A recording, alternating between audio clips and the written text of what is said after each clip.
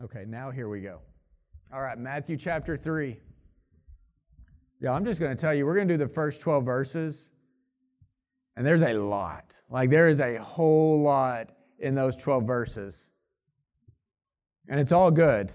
But what we're going to do today is take those 12 verses, and like we did last week where there was also a whole lot, we're going to try and make sure we're getting the whole, like the big scope of what's going on in the passage, because we can most definitely, very intentionally, and with good, with good intent, and very honorably go down every single verse and follow that rabbit trail and really like understand every single verse. And I think that would be a valid approach. This today, though, is really looking at what's really going on in the big scope of this, because, again, I don't know about you, but whenever I was in 7th grade and I got saved, all I knew is you're supposed to read your Bible, and where do you start? Matthew. And so one of the first things you get is this, and then you just get used to it to where maybe it doesn't really quite all make sense because it's weird. There's a guy in the desert clothed in camel hair who eats locusts and honey, and everybody's flocking to him, and it's weird, okay? So I want us to figure out what all's going on and why this matters, okay? So that's kind of the scope for today. And then all the other verses that I don't answer, then you can have lunch with one another. We can go have coffee sometime. You can send messages. The men are probably going to push in some more to it this week, but there's a lot here. And we will absolutely not cover it all, is what I'm telling you. But God's Word says this in Matthew chapter 3, verses 1 through 12. In those days, John the Baptist came preaching in the wilderness of Judea, "Repent, for the kingdom of heaven is at hand. For this is he who was spoken of by the prophet Isaiah when he said, 'The voice of one crying in the wilderness, prepare the way of the Lord, make his path straight.' Now John the Baptist, wore a garment of camel's hair and a leather belt around his waist, and his food was locusts and wild honey. Then Jerusalem and all Judea and all the region about the Jordan were going out to him, and they were baptized by him in the river Jordan, confessing their sins. But when he saw many of the Pharisees and Sadducees coming to his baptism, he said to them, 'You brood of vipers, who warned you to flee from the wrath to come? Bear fruit in keeping with repentance, and do not presume to say to yourselves, we have Abraham as our father. For I tell you, God is able from these stones to raise up children for Abraham. Even now the axe is laid to the root of the tree. Every tree," y'all hear this, "every tree therefore that does not bear good fruit is cut down and thrown into the fire." He goes on, he says, "I baptize you with water for repentance. But he who is coming after me is mightier than I, whose sandal I am not worthy to carry. He will baptize you with the Holy Spirit and fire. His winnowing fork is in his hand, and he will clear his threshing floor and gather his wheat into the barn, but the chaff he will burn with unquenchable fire." And that's where we're going to stop. Because in verse 13, Jesus steps onto the scene. But this is still in the introductory work of what's happening in Matthew. And I am so familiar with it. I thought Andy did an incredibly great job a couple of weeks ago whenever he said, I go out for a walk on a fall evening, and then I hear the crunch of the leaves, and I start to remember, this is so simple, and this is what I love. I love fall because you can smell fall in the air. You can walk in the evening. You can feel the breeze. You can hear the leaves. You can all these things, and he says, so simple and so refreshing. But we get so comfortable with what we find in the Bible, and the truth is maybe we haven't thought fully about it, and maybe you have. My role is to make sure that we've thought about these scriptures and understand what's actually going on. So I've already told you there is much to do in this passage. I'm hoping that we can honor the scope of the text, the big picture, and really it's what in the world is going on here. That's the big picture. It's what in the world? Who is this John the Baptist? What a weird last name. And where are they? And why is his message so important? If we don't know those things, then I think we're going to miss it. We can miss a whole lot of other things because we're going to catch it throughout Matthew. But if we miss these things, then I think we're missing something really, really wonderful. Okay, so first off, when and where is this? Just very simple. It tells us that in those days, so in the past, and this, by the way, is just a phrase that means in the past. Like, was it in the days, like in chapter 2, they'd gone to Nazareth. He was going to be a Nazarene, right? So they were there, and we had seen the trek from Egypt. But in those days, like in the past, there was this guy named John the Baptist, and he came preaching in the wilderness. And the wilderness there is not the wilderness of a forest, it's the wilderness of the desert. So if you can imagine an arid, dry land, and history tells us that this is about 29 to 27 AD, right around in that range. So I'm trying to give my historian some context. That's when all of this is happening. There is a gap that we're going to see next week between chapter 2 and chapter 3. There's about a 30-year gap that's happened because we left the baby boy Jesus, and whenever he shows up in verse 13, then he is the man Jesus, and he is going to start his ministry. Okay, so now I want to talk about, I just want you to know when and where we are, okay? Then you get John the Baptist. Who is this guy? Like this, if you ran into this guy at Walmart, like you would take the other aisle, but you would also do the slow walk by of like, who is this? Like, what's he going to do? Like that, this is a weird guy. Like if you just read Matthew chapter 3 and you went and he wore a garment of camel's hair and a leather belt and his food was locust and wild honey, and that's cool. And then like you just kept going, like then you totally missed it. This guy's crazy. In my translation, he's the wild man, right? He is a wild man. Now you do need to know, just footnote it real quick, this is not John who wrote the Gospel of John or 1st, 2nd, 3rd John and Revelation. This is another John. There's about 4 to 5, possibly 5 Johns in the New Testament. This is John the Baptist, and he got his name, the Baptist, because he baptized people to the degree that people said, oh, the Baptist, the guy who baptizes, that John the Baptist, that's how he's got that name, okay? So the Baptist is not his last name, just so you know. But, again, young man not knowing, nobody ever told me. Why is he called John the Baptist? Of course he has to baptize people. It's in his name. I never knew that he was a different John also than the John who wrote the Gospel of John, the Apostle John. He's not the same one. This is a different John. Now, this is worth looking at. Verse 4, the wild man. Like that's my footnote, the wild man. Okay. Now John wore a garment of camel's hair and a leather belt around his waist, and his food was locust and wild honey. So you're in your Bible, in your Matthew, you got to flip like 2 pages back to Malachi, because this is where it starts to get really cool, and it just kind of keeps getting cooler and cooler and cooler. So go to Malachi chapter 4, verse 4. So to get to, because this is gonna make sense in a second. We were in Matthew chapter 3 right here, and then we did this, and now we're in Malachi 4. It's only like a couple of pages, regardless of the Bible you're in. If you're in a thin line, then it's like 1 page, possibly. But you go back very little bit, and here's what Malachi says. Malachi chapter 4, verse 4 through 6. Malachi is the last prophet of the Old Testament. Okay? I'm not going there yet. Okay, he's the last prophet of the Old Testament that we have recorded right here, because in your next page probably says New Testament. Right? So we get there and it says, remember the law of my servant Moses, the statutes and rules that I commanded him at Horeb for all Israel. Behold, I will send you Elijah the prophet before the great and awesome day of the Lord comes. And he will turn the hearts of fathers to their children and the hearts of children to their fathers, lest I come and strike the land with a decree of utter destruction. Those are God's final words. And then you know what happens? You know what this 1 page represents?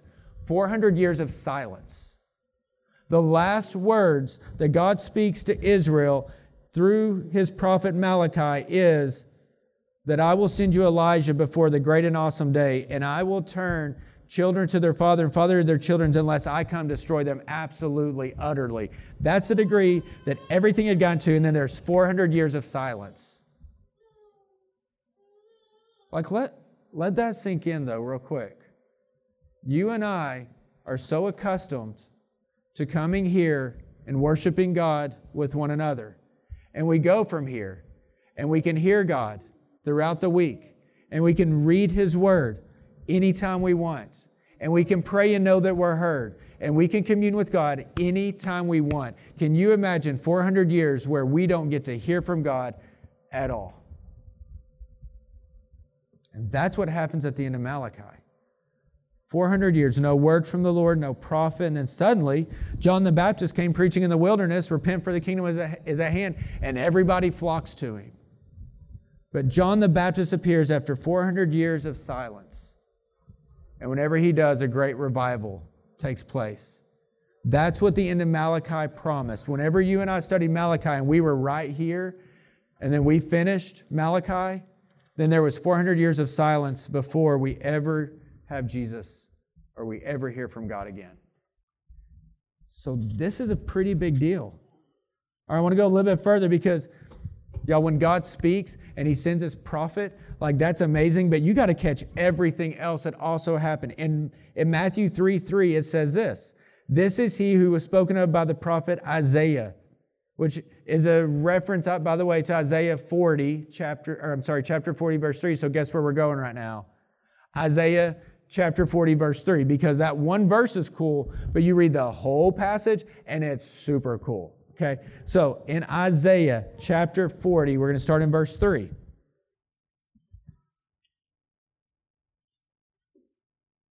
Isaiah chapter 40, verse 3. Because Matthew says, hey, there was John the Baptist. He came. This is the one that Isaiah was referencing. And then we just kind of go on and we're like, oh, yeah, cool. No, well, like when God speaks, God does. Okay? But there's a whole lot in this other passage.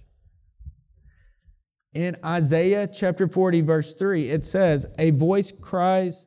And then it says, in the wilderness, prepare the way of the Lord. Make straight in the desert a highway for our God. Like that was the reference. So we can check the box.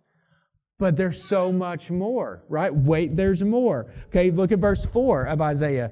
Every valley shall be lifted up, and every mountain and hill will be made low. And the uneven ground shall become level, and rough places a plain. And then look at verse 5. And the glory of the Lord shall be revealed, and all flesh shall see it together, for the mouth of the Lord has spoken. So, walk with me here. Yes, there will be a voice crying aloud in the wilderness. That is John the Baptist. Okay? That's the real John the Baptist right there. That's the real meaning. But then look at this. But also Isaiah 45 says, and the glory of the Lord shall be revealed. And this is Jesus. The glory of the Lord is Jesus. We don't only get John the Baptist prophesied in verse 3, we get Jesus in verse 5. Verse 13, okay, so I know I'm doing a lot here. Like it's like a Rubik's Cube. Like we're working on this side, and then I need to flip over here to like work on this side, to come back over here to work on this side. By the way, I can't solve a Rubik's Cube. I just know that happens. All right, so in Malachi, like twisting some of the cube together here. In Matthew, it said that according to Isaiah 40, verse 3, that there would be a voice crying in the wilderness. And Matthew says that this is, John the Baptist is that voice. We read more of Isaiah 40, and we get to verse 5, it says the glory of the Lord will be revealed after Elijah comes, after that voice comes. Or I'm sorry, I didn't mean to say Elijah. But after the voice in the wilderness comes, then the glory of the Lord will be revealed. So now we're back in Matthew. So go to Matthew. Don't let go of Malachi, because we're probably going to need again here in a second, knowing how this goes. Look in Matthew. Just telling you. I'm really excited about all this. And it's okay.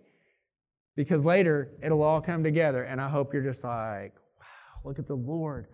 Ricky should have communicated that so much better. And that's okay. Okay, but now, we've been in Matthew 3, verses 1 through 12. Look at verse 13, which will be next week. But then Jesus came from Galilee. So there's the glory of the Lord that appears. Jesus is the glory of the Lord. So if we go all the way back to Isaiah, there will be a voice of one crying in the wilderness, and He will lay the plain straight. He will make it available for everybody. I'll say it here in a moment, but I'm going to go ahead and say it right now. He is preparing the world for Jesus, and He's presenting Jesus to the world. Like that is John's ministry. He's laying everything flat. And then in Isaiah 40, verse 5, it says, and the glory of the Lord will be revealed. And we look at Matthew, and we see the voice of one crying in the wilderness, and everybody is coming. It's all being laid flat, and then the glory of the Lord comes. Okay, so the glory of the Lord is Jesus. We miss that oh so very much. Listen to Colossians chapter 1, and you can go there if you want to. Colossians chapter 1, verses 15 through 20. This is our Jesus. This is the glory of the Lord. He, it says in Colossians chapter 1, verses 15 through 20, He, Jesus, is the image of the invisible God, the firstborn of all creation. For by Him, Jesus, all things were created in heaven and on earth, visible and invisible, whether thrones or dominions or rulers or authorities. All things were created through Him and for Him. And He is before all things, and in Him all things hold together. And He is the head of the body of the church. He is the beginning, the firstborn from the dead, that in everything He might be preeminent. For in Him all the fullness of God was pleased to dwell, and through Him to reconcile to Himself all things, whether on earth or in heaven, making peace by the blood of His cross. This is our Jesus. Like, this is the glory of the Lord. In fact, Hebrews says He is the radiance of the glory of God. So there is, according to Hebrews, there's God, and then there's like the glory of God that goes out, and then Jesus is like the glory of that glory. He's the radiance of that glory that is going out. You and I think oh so little of our Jesus and our God. We don't mean to, it just happens. Like, He's with us right now. And we're okay with that. So many churches gather and are so unmoved by the Spirit or by the fact that they've been brought in. They quibble and they fight and they divide. They have lack of peace. They don't seek to reconcile. All these things. They don't want to pour into one another. They don't want to show hospitality because they forget that this is our Jesus and that everything in Jesus has been reconciled to God. He has made us His own. So all of that's going on in Matthew, by the way. Like, it's just kind of right back there.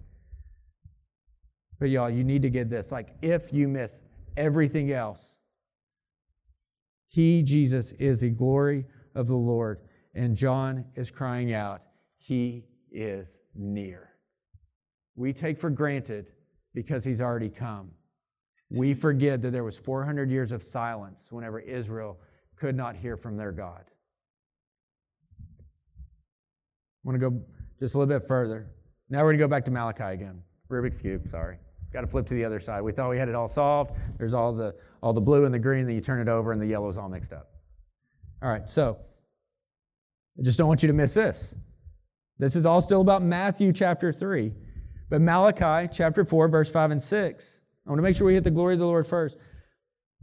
But in Malachi chapter 4, verse 5, it says, Behold, I will send you Elijah the prophet before the great and awesome day of the Lord comes. It says He'll turn the hearts of fathers to their children and the hearts of children to their fathers, lest I come and destroy the land. Like, before His great silence, He said, I will send you Elijah again. Elijah who had already been there. All right, now there's a book you probably haven't visited much, but it's called 1 Kings. And so you're going to keep going to your left, and you will find 1 Kings. If you're afraid of trying to find it and getting lost, then just listen very intently, because it's not a familiar book. Most of us burn out of the one-year plan before we get to 1 Kings.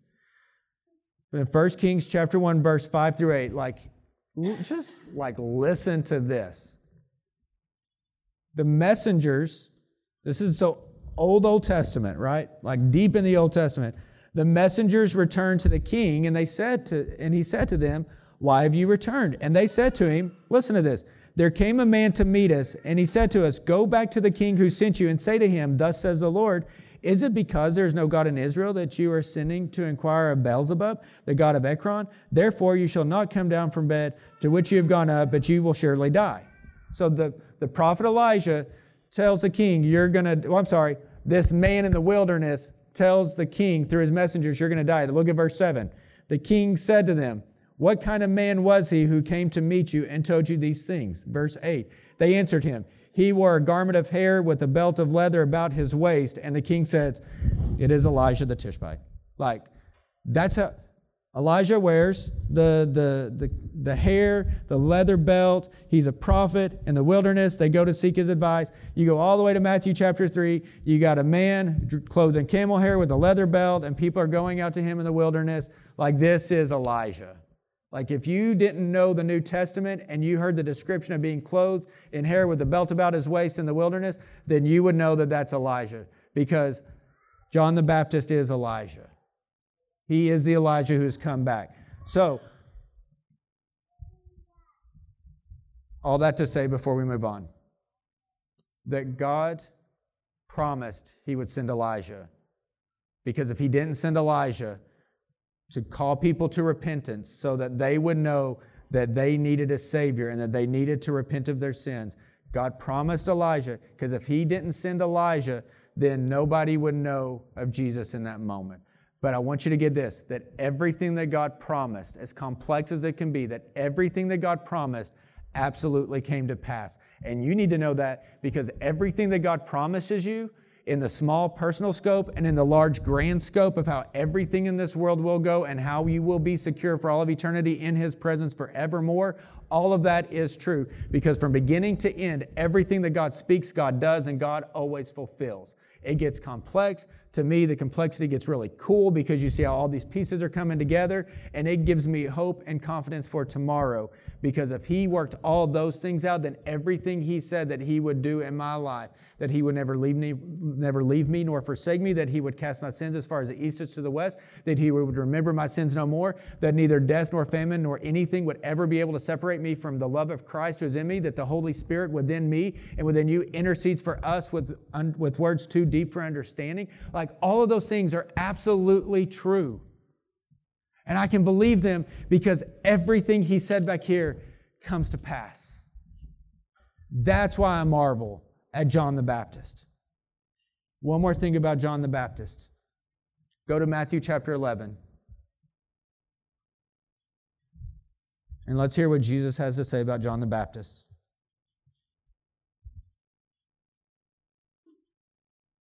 In Matthew chapter 11, verse 7 through 14,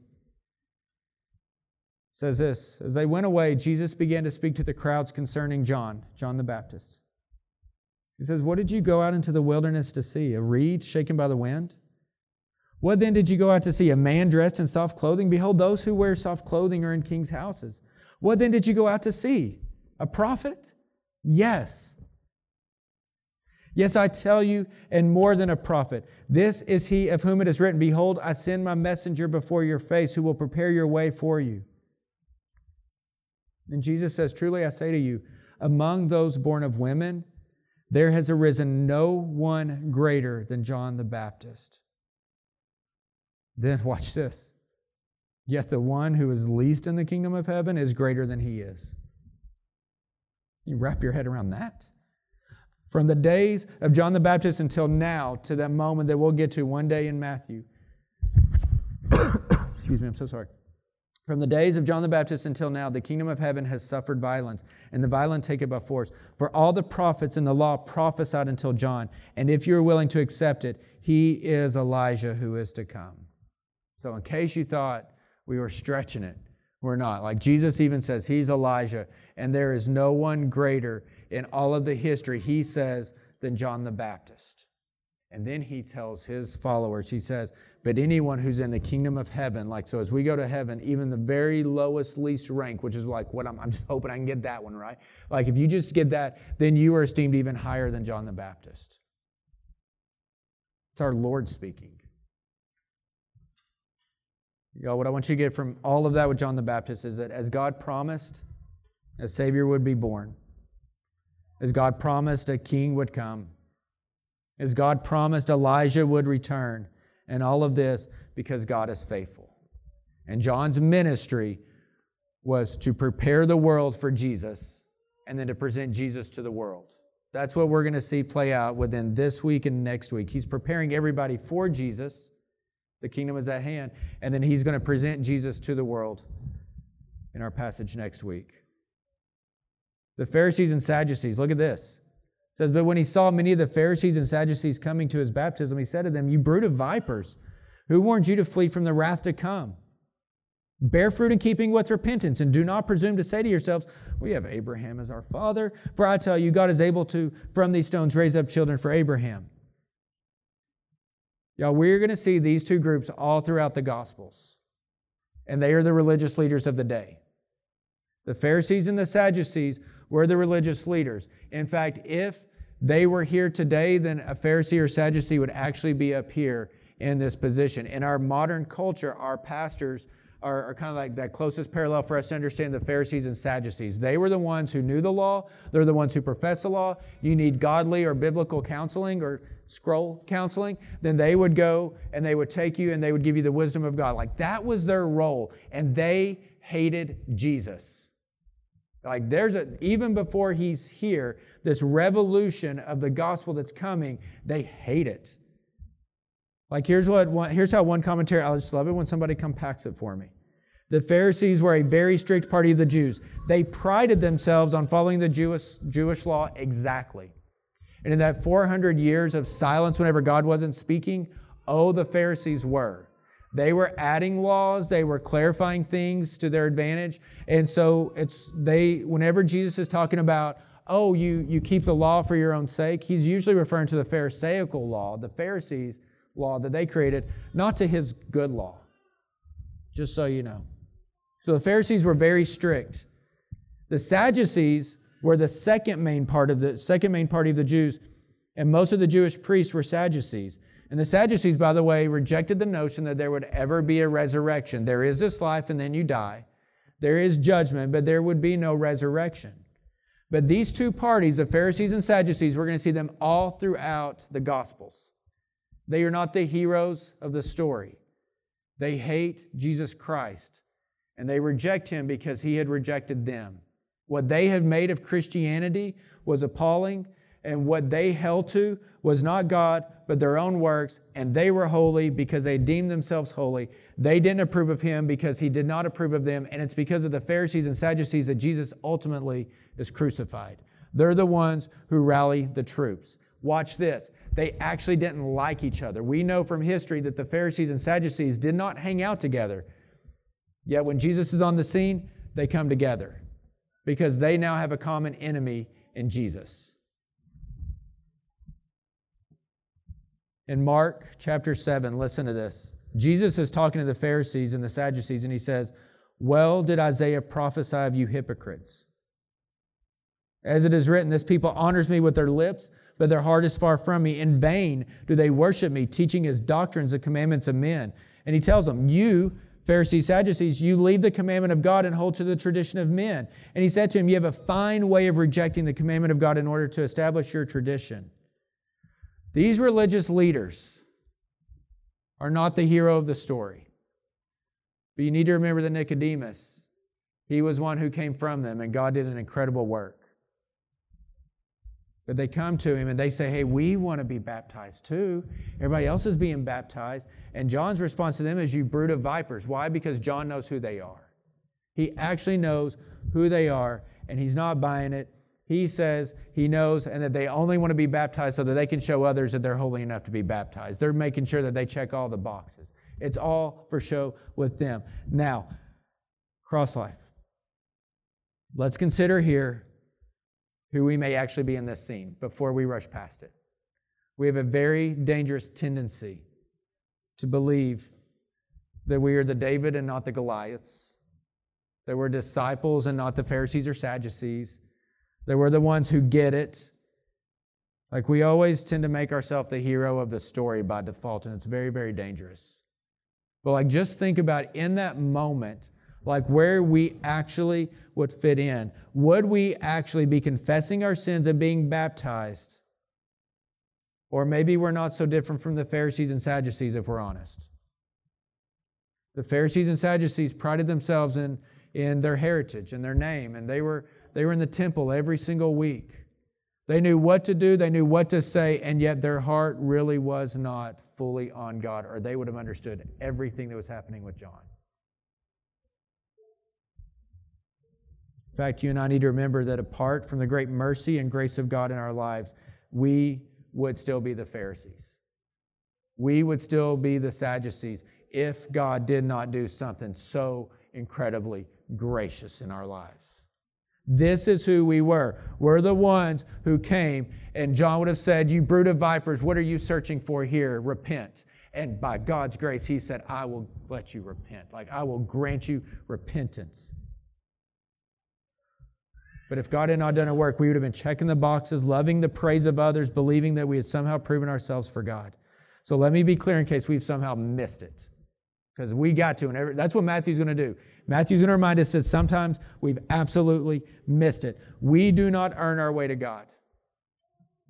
We are saved completely and wholly by His grace and mercy because of His love for us. And it is when we give up our striving and we believe in Jesus Christ as the only Savior for our souls that we are saved. By faith, by grace, completely His. That's why we are here today. Because God called us and God gave us this moment.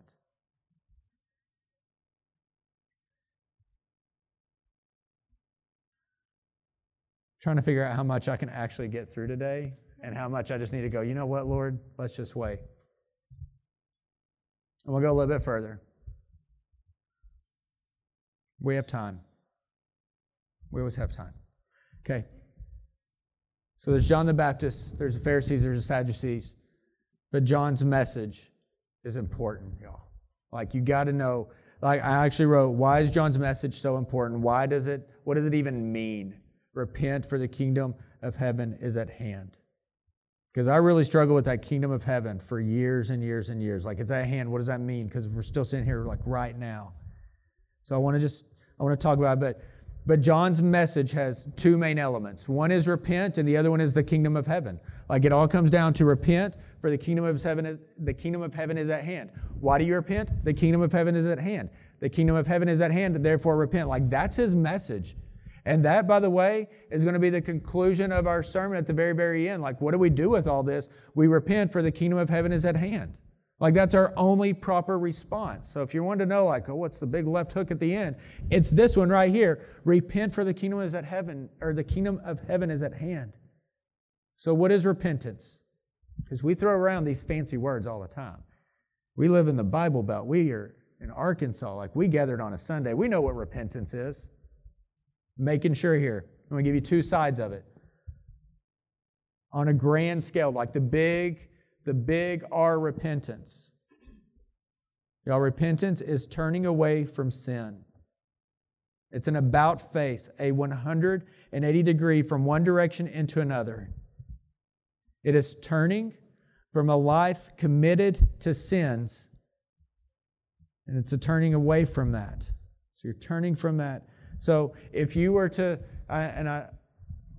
just an illustration, like if you're going this way, and all of a sudden you realize, oh my goodness, I am in sin and I'm not honoring God. And then you realize that it's because you're going that way. And so then you turn this way, then you've repented. Like, that's the idea of that language. It's a 180, absolutely radical, life-changing transformation. We don't repent like this.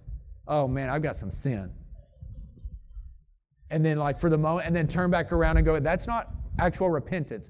Repentance is a radical, life-changing transformation of the entire person, mentally, emotionally, spiritually. It changes all of who you are. If I were to be driving home today and I have a flat, and so I pull over my truck on the side of the road and I go and I'm going to change this flat tire, and as I'm changing it, the lug nut rolls off and it goes into the interstate, and so like I, not even thinking, I just know I need the lug nut, I run out there and I grab the lug nut and I turn around and a semi just hits me.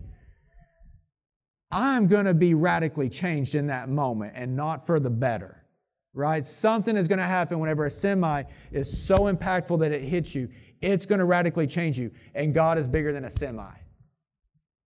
Too many Christians are walking around saying, I've been completely changed by the grace of God, and yet they live like the world. Or they wear the Christian shirts, yet they have not been changed. We cannot claim to follow Christ and yet look like the rest of the world. There is nothing biblical about that. So you and I need to know that whenever we repent of our sins, repent, for the kingdom of heaven is at hand, He's calling them to a radical, life-changing alteration where they no longer, like, it's not that they don't sin, because you and I know that we do sin. Like, it's still very much within us. We know that. It's not that we don't sin, it's that we hate that sin and we don't want to do that sin, and we're trying to find ways not to commit that sin over and over again. It's a life at war with sin, no longer a life embracing sin. Does that make sense? So to repent is to do an about face and to hate those things which God hates and not love those things which God hates. So that's repentance.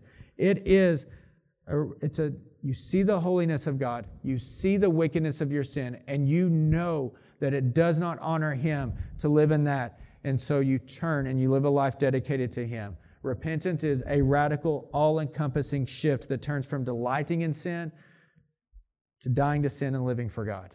That's the grand scale. That's what you want to be a Christian today. You're saying, what must I do? You believe in your heart that Jesus is Lord, and you repent and you run to Him.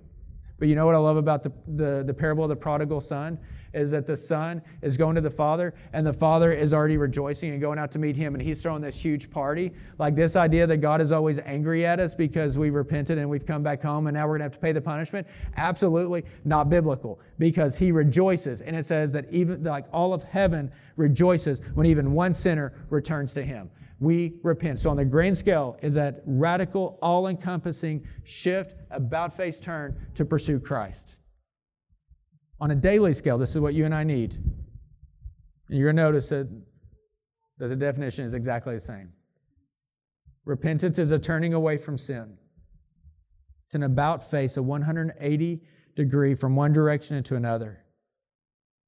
It's a radical, all-encompassing shift. And here's what's different. We should be repenting daily. Y'all, repentance is a good thing. You might be tempted to think, well, like if I tell somebody I repented of sins today, they might think negatively. No, repentance is a good thing. That God would lay something on your heart and show you the wickedness or the error of your ways is Him saying, I love you so much that you got to know that's not okay. And we'll give you the opportunity to repent of it. Repentance is a good thing. And we should daily be repenting of those sins and weaknesses which we consistently and constantly gravitate towards. If we know we're in sin, then the only proper response is to repent, for the kingdom of God is at hand. So we repent on a grand scale. It's that life commitment to Him. But because we're committed to Him, anytime we find that we are doing this, that we are prone to wander, prone to leave the one I love, anytime we start to do this, or anytime like we're over here and then we realize that we're kind of slipping or drifting because we're starting to look over here now and we're starting to be drawn away, then we repent and we turn right back around, because repentance is a good thing. It keeps us tethered to our God who has saved us. It tells Him, it shows Him on a heart level that we care about honoring Him. We're not so proud as to say we're going to figure it out. We just say, I'm leaving it, and we turn. And you're going to have to do it every single day, sometimes every hour, and sometimes minute by minute. And that's okay, because repentance is a good thing. It's a gift of God to us.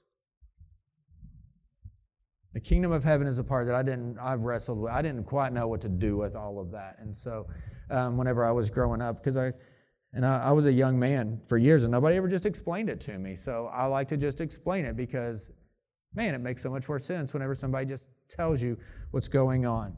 So just kind of, I would read it, I'm like, well, what does that even mean? Like, I get that the kingdom of heaven was near. I get Jesus is coming, but if the kingdom of heaven was near, then why are we living in such brokenness right now? Like, why didn't it, and then did His kingdom end because He died? And like, I didn't quite know what to do with all of it. But whenever you understand like the meaning of kingdom a little bit better biblically, then it makes a lot more sense. Okay, so and I'm absolutely, I don't care if I like make these Arkansan versions of the Greek and the Aramaic words, but I'm going to. So the predominant meaning of kingdom in the Old Testament, like the Hebrew word was malkut, all right? And then the Aramaic was malkuta. And it actually meant this. This is what matters. It means rain. Like kingdom means rain. Like not rain that falls from the sky, R-E-I-G-N, like the rain of something. Okay, so stick with me a little bit further. So that's on the Old Testament. In the New Testament, sometimes the word, which I ain't trying that one right there, but sometimes that word refers to territory. But overall, in the vast majority of the context, like right here, it holds what they call dynamic force, which means that it's about the reign of something. So John is saying the reign is near. The reign that we've all been waiting for, the Messiah, the King who was going to come, like that reign is at hand. So that begins to change things for me, because I'm thinking of like a kingdom by territory. Like here's the kingdom of the cafeteria. It's not talking about that. It's talking about the sovereignty, the reign, the authority. Like it's on hand. It's about to come. So whenever I read it that way, and then I get to that point whenever I'm like, okay, so it's talking about the reign is near. Okay, I can actually hold on to that. But then the term that they say, that they translate is near, actually means has drawn near. So what's the best way? There's an imminence coming. Like he says, You need to repent because that eternal reign or that messianic reign that we've all been waiting for, that reign has drawn near. Like it's right here on the cusp. Last night as we were driving in, we were at a family reunion in Harrison almost all day, and as we're driving in, we get close and we see all the clouds are piling up. And we're marveling at the clouds because they're stacked up so high, and they were amazing in that moment. And you look in the distance and you see the rain falling and slashing through the sky. And we're just, you know what we thought? Oh, it's so near. Like it's right there. That's what John's telling them. You need to repent because the rain is coming. Like the reign of the Messiah is coming. You know what it says in Matthew chapter 12, verse 28? Because we're like, okay, it's near. Okay. But in Matthew 12, 28, Jesus clarifies this. He says, the kingdom has come. The reign has come. Like with Jesus, who's going to appear in verse 13, it's here.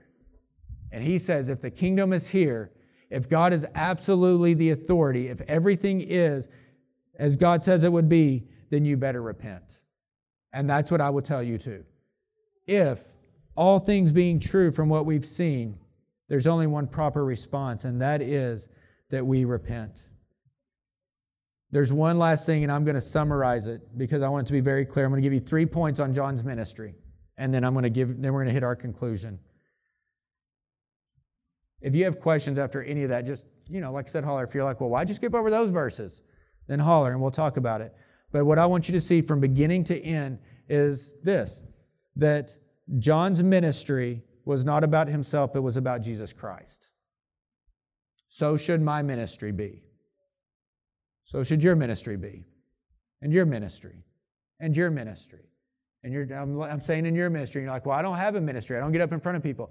Oh, don't forget, in Corinthians, we have all been given the ministry of reconciliation, God making His appeal through us. We can either spend our ministry, we can spend our lives making it about us and what we can accumulate and what we can amass in our comfort, or we can make it about Jesus. And John's ministry was never about himself. It was about Jesus Christ. He spent his entire ministry preparing the world for Jesus and presenting Jesus to the world. What greater calling is that, y'all?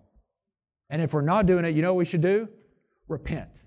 Because repentance is a good thing. Like, I want my ministry to be like John's ministry because it was never about John. It was all about Jesus. What's your ministry all about, y'all?